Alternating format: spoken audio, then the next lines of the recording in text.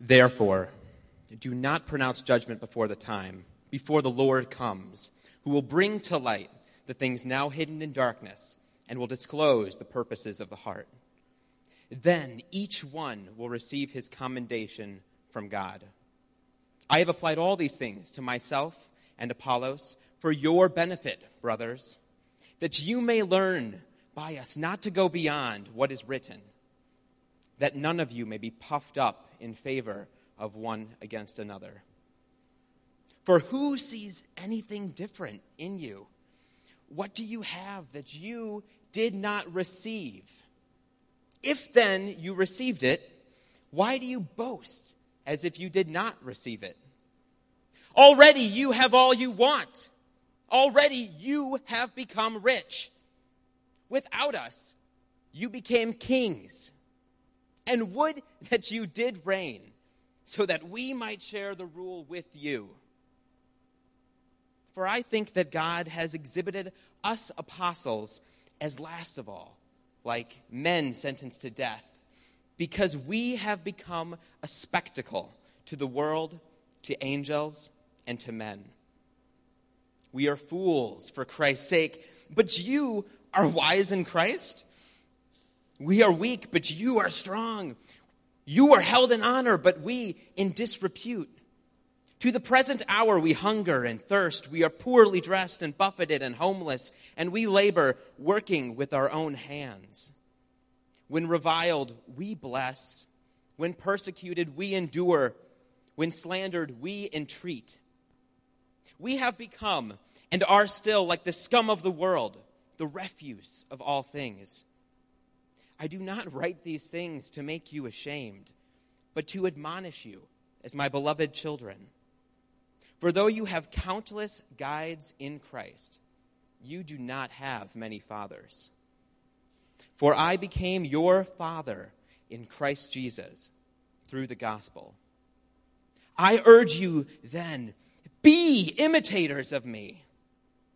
That is why I sent you, Timothy, my beloved and faithful child in the Lord, to remind you of my ways in Christ as I teach them everywhere in every church. 1 Corinthians 4, 5 through 17. Thank you, Jonathan. The Corinthian church had a problem, a really big problem. And when I think about the problem of the Corinthian church, I cannot imagine how Paul felt when he went to write the letter of 1 Corinthians. You see, we call it 1 Corinthians, but it's not the first correspondence between Paul and this church. Paul had served in Corinth for 18 months. And in those 18 months, he had built up this church, and then he leaves. And this church, when he leaves, is hopefully pretty healthy. I mean, I think Paul had a pretty good feeling about the church and a pretty good idea about where the church was at.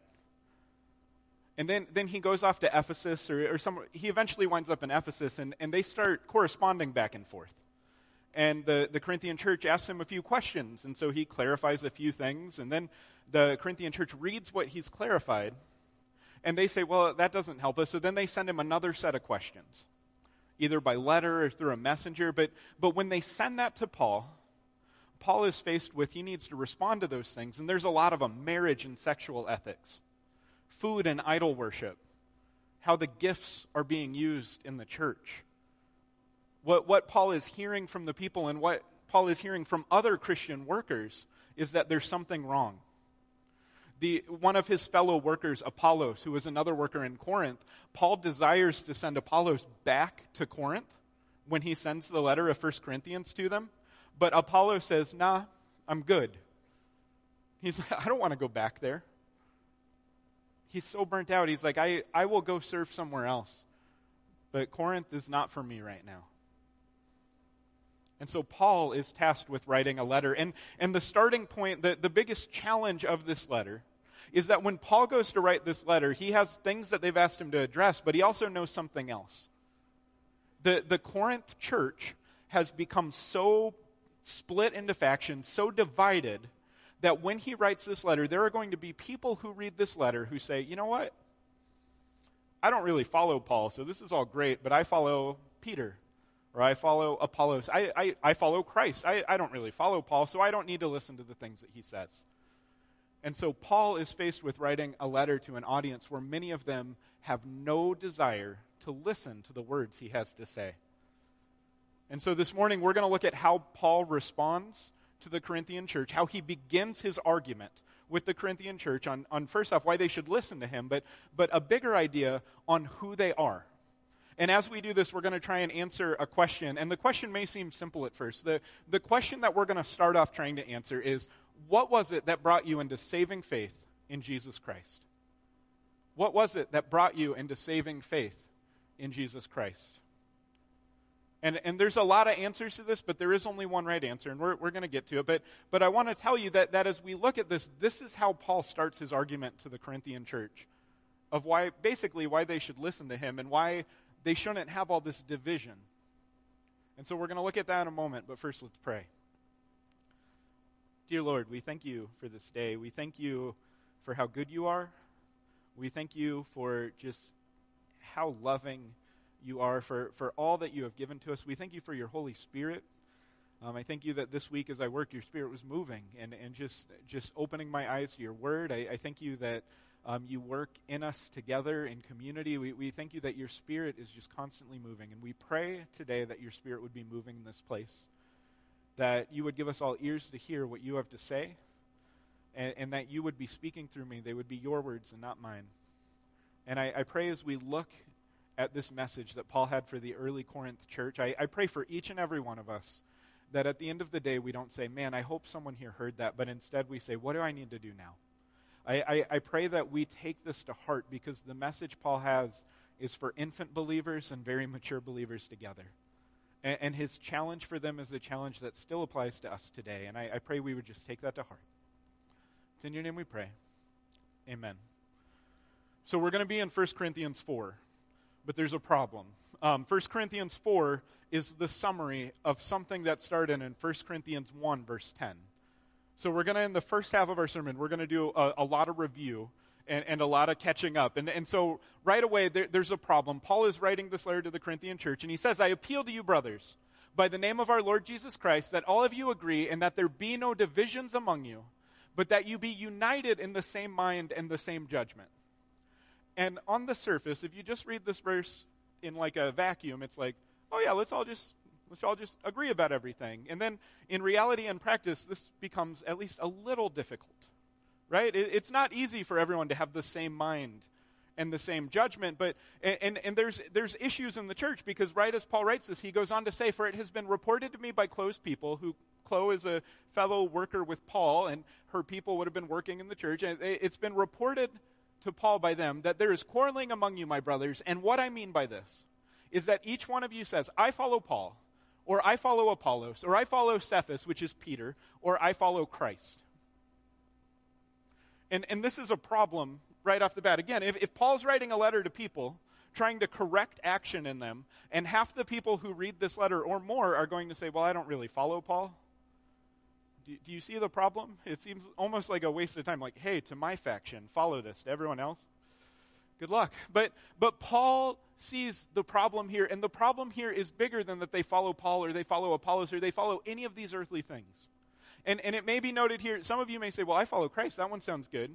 But what we assume from the way it's written is that Paul is saying, some of you trumpet, like someone's like, well, I follow Paul, so we should do things this way. And someone says, I follow Christ, I want to do it this way. It's not necessarily a good thing in this context. The idea is that whenever an argument comes up in the church, someone says, well, I follow Paul, so I'm going to do it this way. And what's more, and we're going to see this as we go, it's not just about, well, I follow Paul. I'm one of the first people Paul baptized. I'm a founder here. I'm a big deal. Well, I follow Apollos, and when he came, things got better. He preached it way better. Or I follow Peter. He came later, but he was the one closest to Jesus, right? So, I mean, if he baptized me, I'm a big deal. That's what Paul is dealing with. And so his response to this, Paul, who's one of the biggest deal apostles, he wrote like a third of the New Testament or more. Paul's response to this immediately could be many things. But what he does is, I think, very unexpected. He says, is Christ divided? That's his first thing. The answer to that, of course, is no. Christ is not divided. And then he said, was Paul crucified for you? He doesn't say, was I crucified for you? He says, was Paul crucified for you? And why that is important is because he draws attention to his name to make you remember the guy writing this was not crucified for you. Or were you baptized in the name of Paul? Paul wants you to see Christ is not divided. I'm not that big of a deal. He goes on in the next 3 verses to talk about, I'm glad I didn't baptize very many of you. And that's a really funny statement to me as a Christian, as a pastor, because it's so exciting to be able to be a part of baptisms. We got to do some last week. We got to do some on the mission trip. I love baptisms. But Paul talks about, I'm glad I didn't baptize more of you. I mean, I can remember Gaius and Cephas, maybe the house of Stephanus. If there's anyone else I don't remember. And he's like, I'm glad I didn't do more because it would have caused more division. Paul's point is that you're not baptized in my name. In fact, Paul goes on in 1 Corinthians 1:17 to say, for Christ did not send me to baptize, but to preach the gospel, and not with words of eloquent wisdom, lest the cross of Christ be emptied of its power. Now, some of you may wonder, like, okay, why do we have to get baptized then? If Christ did not send Paul to baptize. But the point of this is not about minimizing baptism. The point of this is that baptism is part of the response to the gospel. And so the gospel has to be preached, the gospel has to be responded to, and then baptism. Paul's goal wasn't to come and baptize a whole bunch of people. That wasn't his plan at all. Paul is like, you guys are focused on who baptized you? Why aren't you focused on the name in which you were baptized? Why aren't you focused on the one who died on the cross for you in the first place? Why are you emptying that of its power to go after worldly wisdom? Because that's the tension here.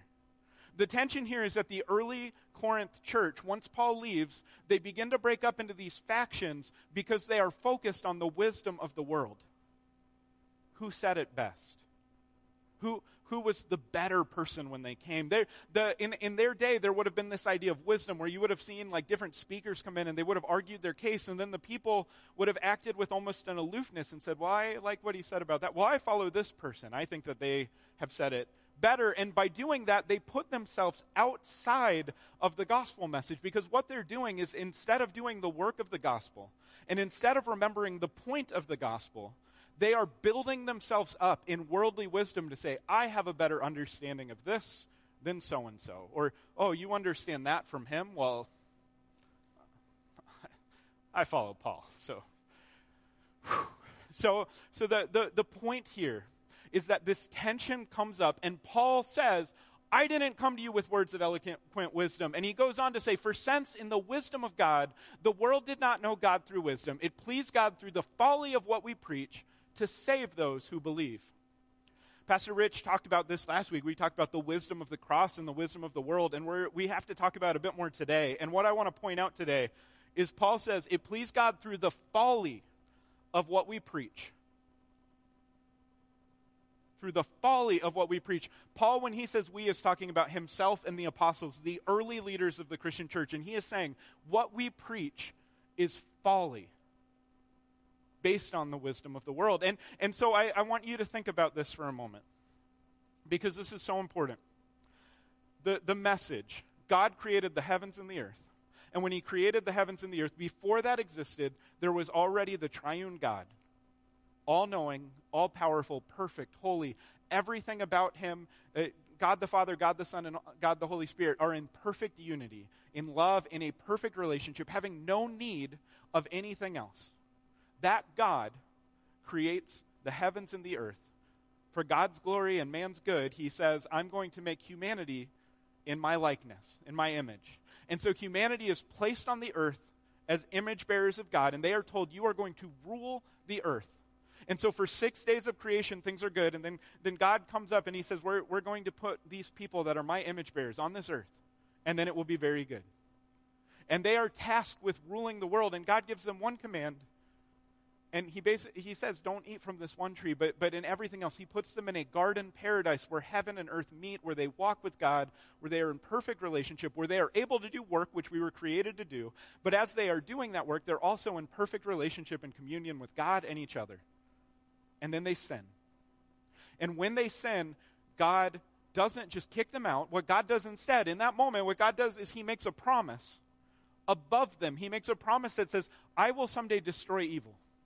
I will someday put an end to this, and it will come through humanity. And then Genesis 1 through 11, we see a pattern develop of just fallen and brokenness, and things get worse and worse and worse. And every time you think something might be better, it gets worse and worse and worse as humanity contends with God more and more. And that is the pattern of the entire Old Testament. God promises humanity things. Humanity doesn't live up to our side of the promises, and God says, I'm going to keep my promises. And that doesn't end in the Old Testament, but when you come to the New Testament, when you come to Jesus, God, who said, I will put an end to this sin, I will put an end to this, he sends his son Jesus, who is fully God and fully man. Jesus comes through Mary, through a virgin birth, and he lives and walks on this earth. He trains up the disciples. He announces the coming of a new kingdom. And then he dies on a cross. And he's buried, and 3 days later he rises again. And he ascended to heaven, and he now sits at the right hand of the Father. That is what Paul is talking about here. He says, it pleased God that through the folly of what we preach, to save those who believe. What Paul is saying is that that message to the world is utter nonsense. That message to the world is utter nonsense. And the implication of this, I want you to hear this deeply. The implication of this is so important. We're asking the question, what brought you to saving faith in Christ? We're asking that question, and what I want to tell you is that the wisest, most intelligent person in the world, on their own, with a Bible in front of them, with every piece of resource in front of them that they could have of the world, would reject the gospel message. You, on your own, if you're a believer here, this might be hard to believe. If you became a believer when you were really young, this might be really hard to believe. If you grew up in the church, your parents grew up in the church, early in your life, you heard the gospel and you responded to it. I just want you to know that you, on your own, did not respond to the gospel. You could not respond to it in worldly wisdom. If you were the wisest, most intelligent person in the world, you could not respond to the gospel on your own. Because the gospel and the wisdom of God that is presented in the gospel is utter nonsense to the world. And so Paul is talking to people who are saying, well, I like Paul on this, but I like Apollos on this. Well, I follow Peter, so none of that matters. He's talking to these people that are puffing up in the wisdom of the world. They are arrogant. They are playing these things against each other so they can keep living the way they want. Because instead of focusing on the unity that they have because of what Christ has done for them, they are focused on the wrong things. And we're going to go very deep into this, but I want to tell you that the reason that we cannot come to saving faith on our own is because we are of the world. And until the Holy Spirit reveals to us that truth, we cannot accept the gospel message. My testimony is a testimony. When I was 10, on my birthday, there was I remember it was, I'm born on May 26th, and so it was a Memorial Day Sunday. And at our church, on Memorial Day weekend, there's never children's ministry. And so I was like a 5th grader or 4th grader at the time. I get it confused. But the pastor did a sermon where they covered all the windows in the church. And they had these big windows, and they covered all of them. And he preached, and about halfway through the sermon, he pulled out a candle and he lit it. And they turned off all the lights in the building. And he did this amazing sermon where he talked about God is light. And then at one point during the sermon, he blew out the candle. And he talked about the reality of what happens if we reject that message. And it was a phenomenal sermon, as much as I can remember it. I mean, I was 10. But I do remember it. I remember what I felt when it went dark. And I remember going home and that night sitting on my waterbed, and my mom was there in a room that she painted. It was an awesome room. And we're talking about the gospel message. And she walked me through the Romans road. And at the end of it, I said, I want that relationship with God. I do not want to be separated from God. And that moment did not happen because that pastor did an amazing job. That moment did not happen because my mom was there and was like, I know the Romans road really well. My mom and dad were wrapping Moses and his wife in a VBS, and that's not why I became a believer. The point of all of this is that at the core, at the heart of it, the reason we become believers, the reason that we have a saving faith in Jesus Christ is not at all because of how wise we were in responding to this message. Because on our own, this message is nonsense. The reality is that because of the gospel, the Holy Spirit revealed to us the wisdom of God, and we begin to respond to it. I hope you hear that, because it's hard, because we want to say, like, oh, well, I heard the message and I got it. We want to puff ourselves up. That's what the Corinthian church was doing. Maybe you don't like that. I don't like admitting my deficiencies or wrongs, and I don't like when other people tell me them. If you have negative feedback about the sermon, but that was supposed to be a joke. I'm sorry, I'm talking really fast. But anyways, No, I'll take it. I can take it. Okay, I'm a big boy. But the point here is that I don't like to think that on my own I would reject the gospel. But if the Bible is true, on my own I absolutely will reject the gospel. Because without God, it talks about this all over the Bible, how God says, no one comes to me unless the Father draws me. There's all of these pictures where without the Holy Spirit, we cannot come to the Father. We cannot. And so that is the tension here. And so Paul, that's the answer to our first question of what brought us to saving faith in Christ. And Paul goes on to start talking about the ministry that he did. Because if you're going to focus on Paul or Apollos or all of these other worldly wisdom things, Paul's got to set them straight. And so he goes on, and in 1 Corinthians 2 he says, and when I came to you, brothers, I did not come proclaiming to you the testimony of God with lofty speech or wisdom. I didn't do like an amazing job with this sermon. Instead, I decided to know nothing among you except Jesus Christ and him crucified. He didn't out-logic them. He didn't and convince them of everything through just his amazing speech. And instead, he focused on Christ Jesus and him crucified. And Paul says, I was with you in weakness and in fear and in much trembling, and my speech and my message were not plausible words of wisdom, but in demonstration of the Spirit and of power, so that your faith might not rest in the wisdom of men, but in the power of God. Paul's point here, and it becomes more and more clear as we go, but Paul's point here is that when he preached to the Corinthians, he did not want them to come away from this sermon saying, or come away from his message over those 18 months saying, Paul's really good, I want to follow Paul. That would be a failure. So the fact that he's hearing reports that people are saying, I follow Paul, talking about, well, Paul baptized me, Paul is like, no. Remember what I did when I came? If you're following me because of how wise I was when I came, I didn't focus on my wisdom. I was a chump when I came to you. I focused instead on Jesus Christ and him crucified. It wasn't about my eloquent speech. It was about Christ and what he did. That is what you responded to. Not the amazingness of my arguments, but you responded to Jesus Christ and him crucified because of the Holy Spirit. That is such a hard thing for Paul to hear. I cannot imagine how frustrated he must have been in hearing that. I will tell you, one of the things, being a youth pastor, working with ages like 12 through 18, one of the hardest things about walking a young person to Christ is that it is really, really easy to logic someone to say a prayer. It is really easy to get someone to go, oh, I don't want to go to hell, and to completely miss the message. In the second half of our message today, we're going to move towards the idea of we are the scum of the earth, and that is what we should aspire to be. Paul says, imitate me, like the scum of the earth, the refuse of all things. We're going to talk about that in the second part, and if we don't include any of that, and if we just focus on, well, heaven or hell, what do you want? It's pretty easy to get a 12-year-old to say, I really don't want to go to hell. And I don't say this flippantly. I want to tell you, every time I sit down with someone to share the gospel, my hope and prayer is that the Holy Spirit is speaking through me, and my hope and prayer is that I see a moment where the person on the other side, a Holy Spirit moment. And I can tell you, a couple years ago, we had a guy named Andy here, and one of my favorite memories is I walked him through the gospel, we did the Romans Road, and we used French fries. And there's a moment where he said, I think I'm okay with all that. I don't know. And I was like, well, walk me through it. And he started to redo the thing with the French fries. They were from Tommy's in Crystal Lake. And there's a point where he held up the French fry that represented Jesus and just went, whoa. And he started tearing up because in that moment, he understood for the first time the cross and the power of the cross. And not because he understood it because of all the things I was saying, but because the Holy Spirit was there. On the mission trip with a girl, I had the chance to talk with her, and it was getting super late. We had a couple leaders in the room on the other side. We were in an auditorium and just kind of walking through the gospel. And there was a point near the end of our conversation where I was like, okay, it's time to go to bed. These poor other leaders, I think they were enjoying their conversation, but we're all just getting tired. And I felt like we just kind of circled around. And I was like, Lord, in my head, I'm just praying, Lord, it seems like it might be time. And so in that moment where I'm like, so, maybe I can pray for you, and maybe we can kind of wrap up, and we can talk more later this week. And the girl just kind of paused. And after a moment, she said, no, I want to do this right now.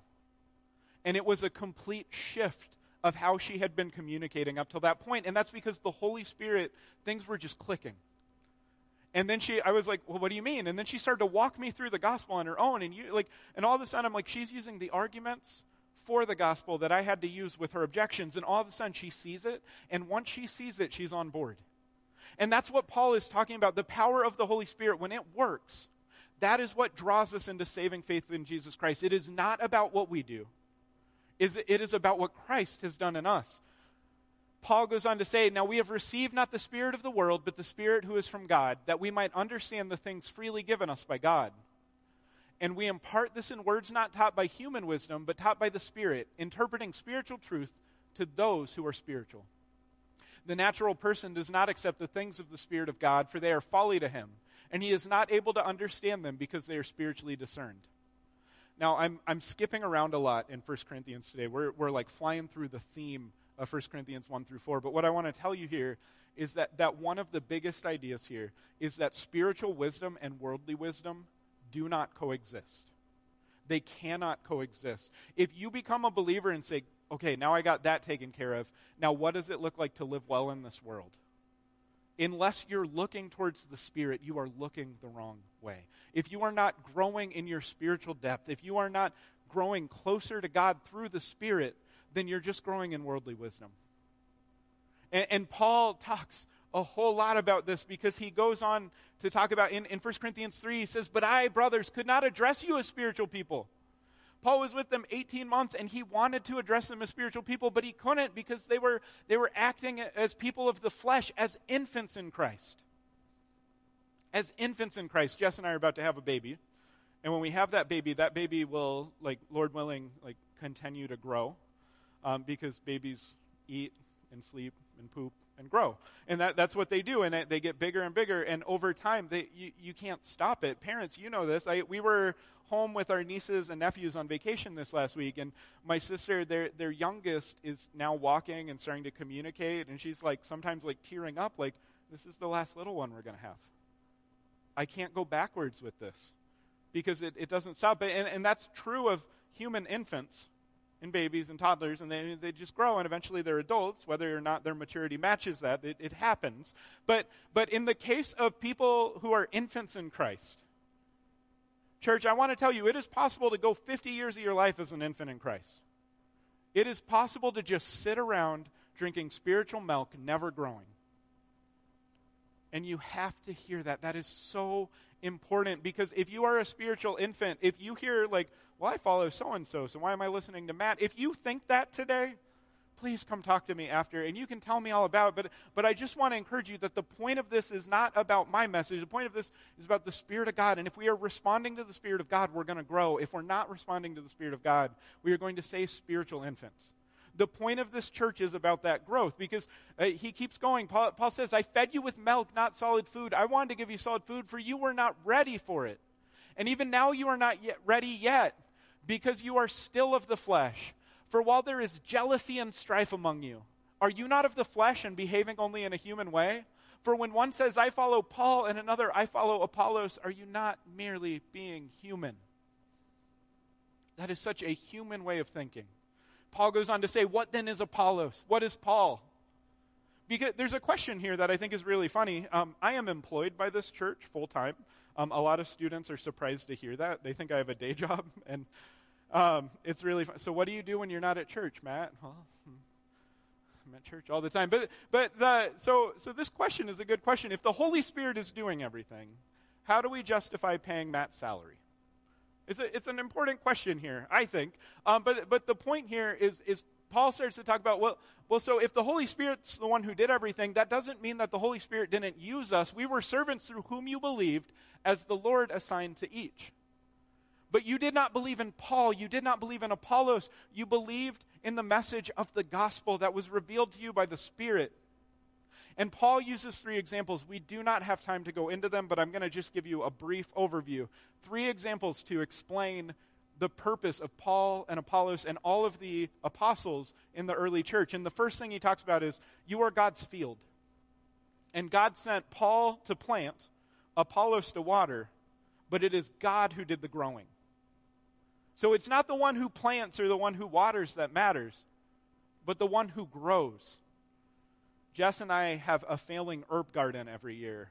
And she's good at raising other things, but I would love to raise a lot of basil.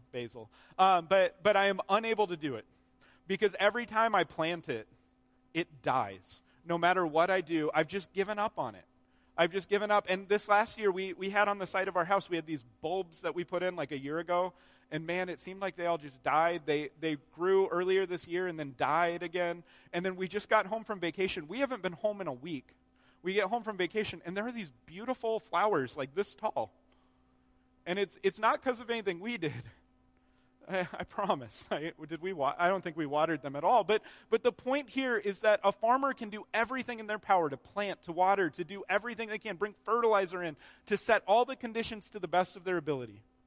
But they're not in control of the weather. They're not in control of the rain. They're not in control of so many things. And so Paul's point here is that it is the Lord who grows. It is by the Spirit that growth occurs. So this message, I could do a really good job or a really bad job, but if the Spirit isn't in it, it does not matter. Paul goes on from there abruptly to say, you are God's field, and then he says, God's building. He goes from organic to the opposite, and he starts talking about manufacturing, and Paul says, like a skilled laborer, I put down a foundation. And that foundation isn't Paul, that foundation is Christ. Once the foundation of Christ was there, now the question is what's going to be built on it. And that's where Apollos and Paul and these other leaders matter because they're going to build on top of it. And the imagery he uses is he says, are they going to build with gold or stone or precious stones? Are they going to build with hay or wood or straw? And the idea is, and he says, like, in the final day, in the day of judgment, that's going to pass through a fire. And the proof that Apollos or Paul did a good job and the proof that the Spirit was in it will be if at the end of the day there's anything standing on that foundation. We don't have time to talk about rewards in the new heaven and new earth today. That's a whole another thing. But the picture is that what the apostles, Paul, the idea of pastors, the idea of leaders in our church is that the way we are building on the foundation that is Jesus Christ, we want to build something that lasts for eternity, not made with hay or wood or straw. We don't want to foolishly build. We want to build something on which when it passes through the fire, it will stand the judgment. And so Paul uses that imagery of a foundation of a building. And finally, Paul says, do you not know that you are God's temple? Anyone who destroys the temple will perish. And the idea here is he builds on this idea of we together are God's temple. And by the third one, he's talking cooperatively, that they should be working as well.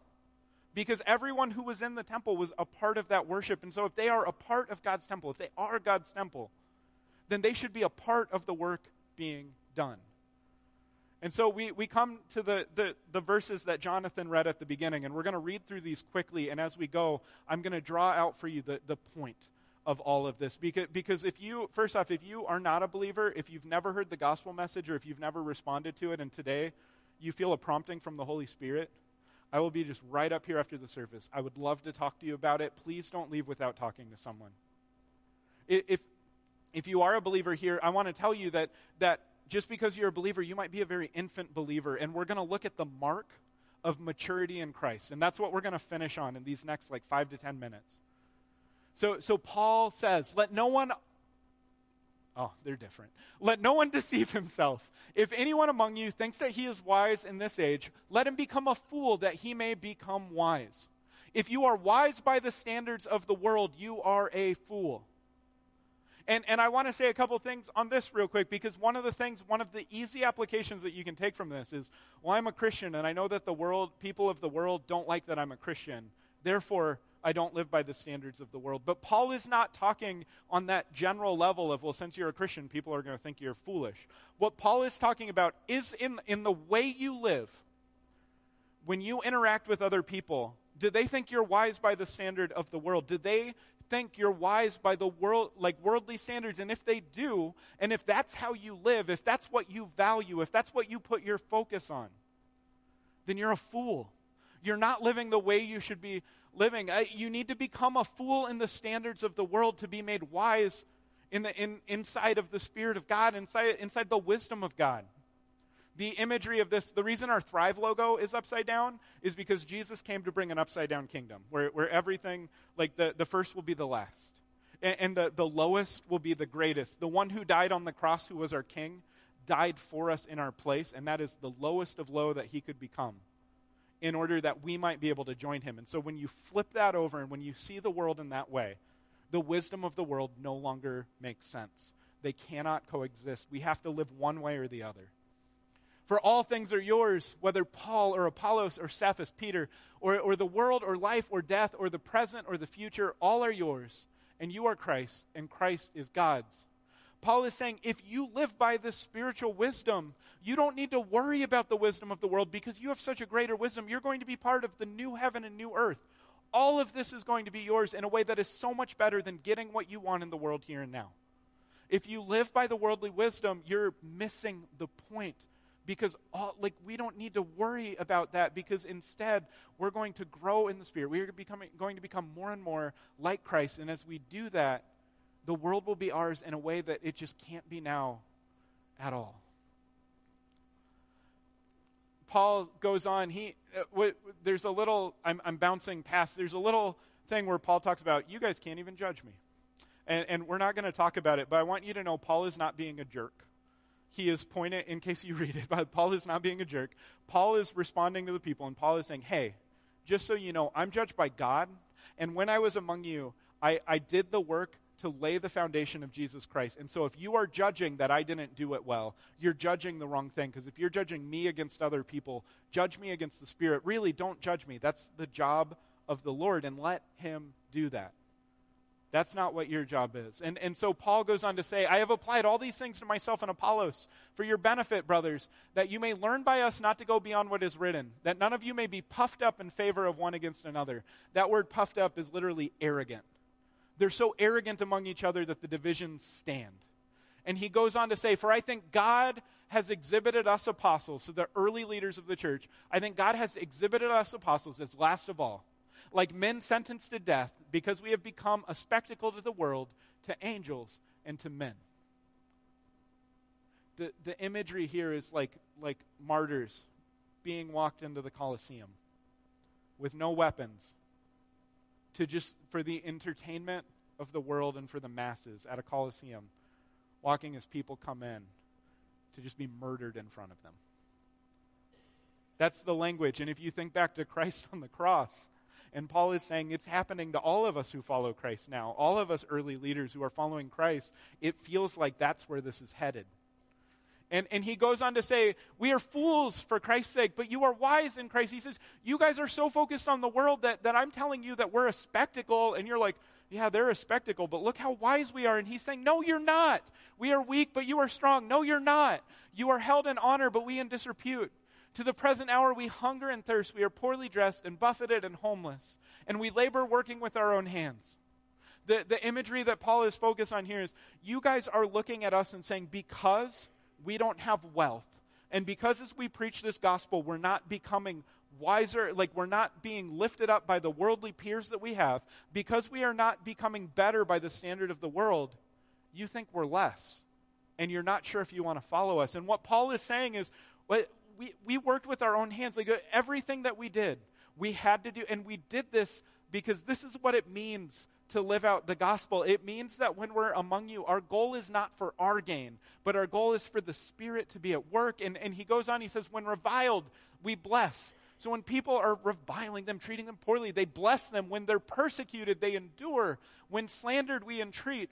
All three of those things, when they are mistreated, their response is like Christ. They don't attack back. They don't fight back. Instead, they live more and more like Christ. And then he says, and this is where we're going to land, he says, we have become and are still like the scum of the world, the refuse of all things. When you hear that language, the scum of the world and the refuse of all things, what you need to know, the best illustration I can give of this, so there's a dog park in Sunset Park, just up there a little ways. Imagine if dog owners did not have to pick up their dog droppings. And imagine if after like 5 years of that, you walked through that field, not caring where you stepped. And imagine after that, you go home and you scrape it all off, and then you found the grossest part of it. The scraping of the scrapings. That's what Paul says they are. He says, we have become and we are still like this. That's what the wisdom of God is to the wisdom of the world. They cannot coexist. One is so far low while the other is so far high. And which is which in your worldview? That's the challenge here, because at the end of the day, Paul makes a simple call. He goes on and he says in 1 Corinthians 4:16, right after this, he says, I urge you, be imitators of me. He says right before that, I'm your spiritual father. It's not that me being your father is what matters, but he says, be imitators of me. And what he's saying, what's laced in that is, in the way that I imitate Christ, the one who died on the cross for you, and in the way Christ revealed himself to me on the road to Damascus, in the way that I have lived my life for him, becoming lower and lower by the standards of the world, I want you to live the same way. And if you're not living the same way, it is a sign of spiritual infancy.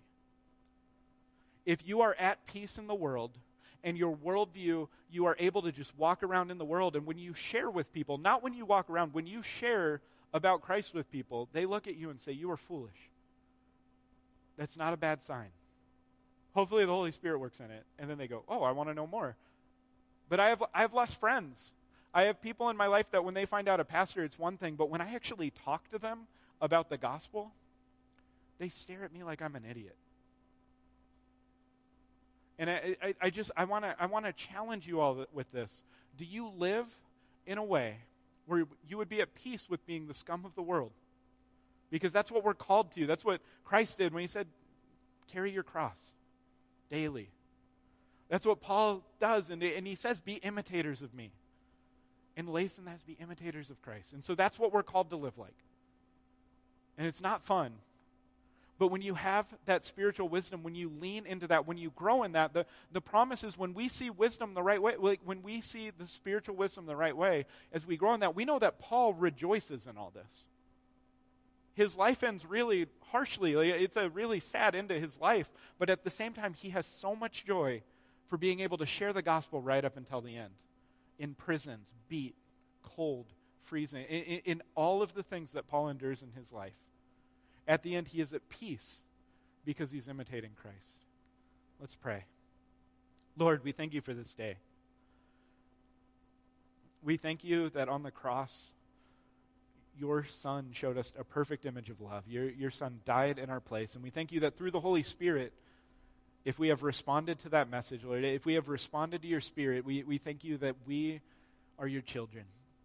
And we pray that we're not infants. And I pray if anyone here is an infant, Lord, I pray that your Spirit would be working in them and that we would all be growing into more and more mature believers who follow after you, who live our lives for you. I pray that we would live wise by your standard, not the standard of the world. I pray that if we feel convicted in this, there is someone I'm calling this afternoon, an accountability partner, about some things that my worldview is off. And as I reflect on being a father, my worldview is off because I just think about it in a worldly way. And Lord, I pray for each of us, for the community around us to lift us up in that. Not to have people who are divisive. I pray we would be people who follow after you well. And I pray we would be people that are motivated to follow the Spirit of you, not the spirit of this world. That we would follow your Holy Spirit. I pray all these things in your name, and we thank you for your word. It's in your name we pray. Amen.